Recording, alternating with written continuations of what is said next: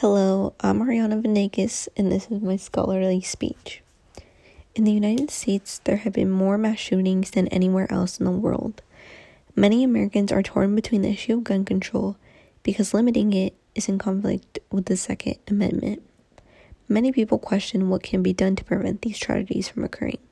The only way to prevent it is to implement stricter gun laws, making it harder to get guns. The implementation on gun control is controversial to many citizens. There is constant struggle between making the world a safer place and keeping our freedom intact.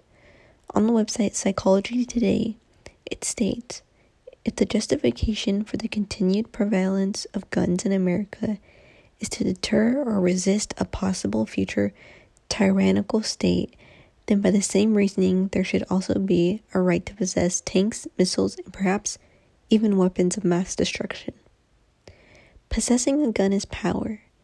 Guns are a threat to many vulnerable citizens, and when anybody can have access to weapons like this, there's no limit to what an average citizen can do to the people around them.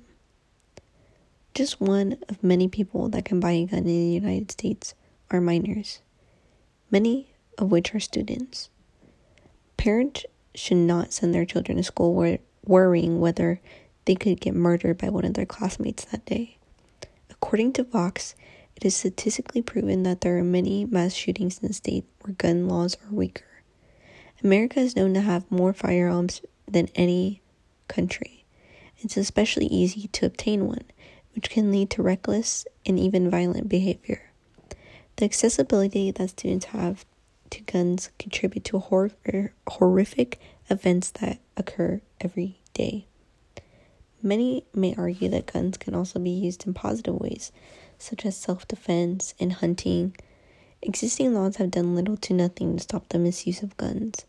The National Review article, I Don't Want a Gun That Has Nothing to Do with Whether You Should Own One, written by Andrew Baldini, states, these weapons are intended for the battlefield.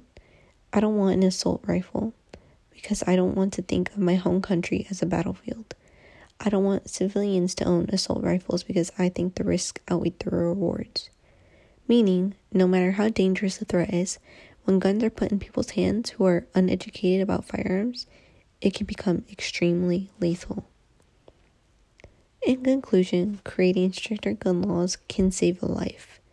However, in reality, it's a long, difficult process to implement new laws. So what we as a society can do now to start creating a safer environment is getting educated on gun safety and the uses of firearms. Guns can be extremely useful, but when put in the wrong hands, they can cause horrific tragedies. Restricting gun use from civilians can cause an uproar in many states. But when will we put a stop to the thousands of innocent people dying from guns every day?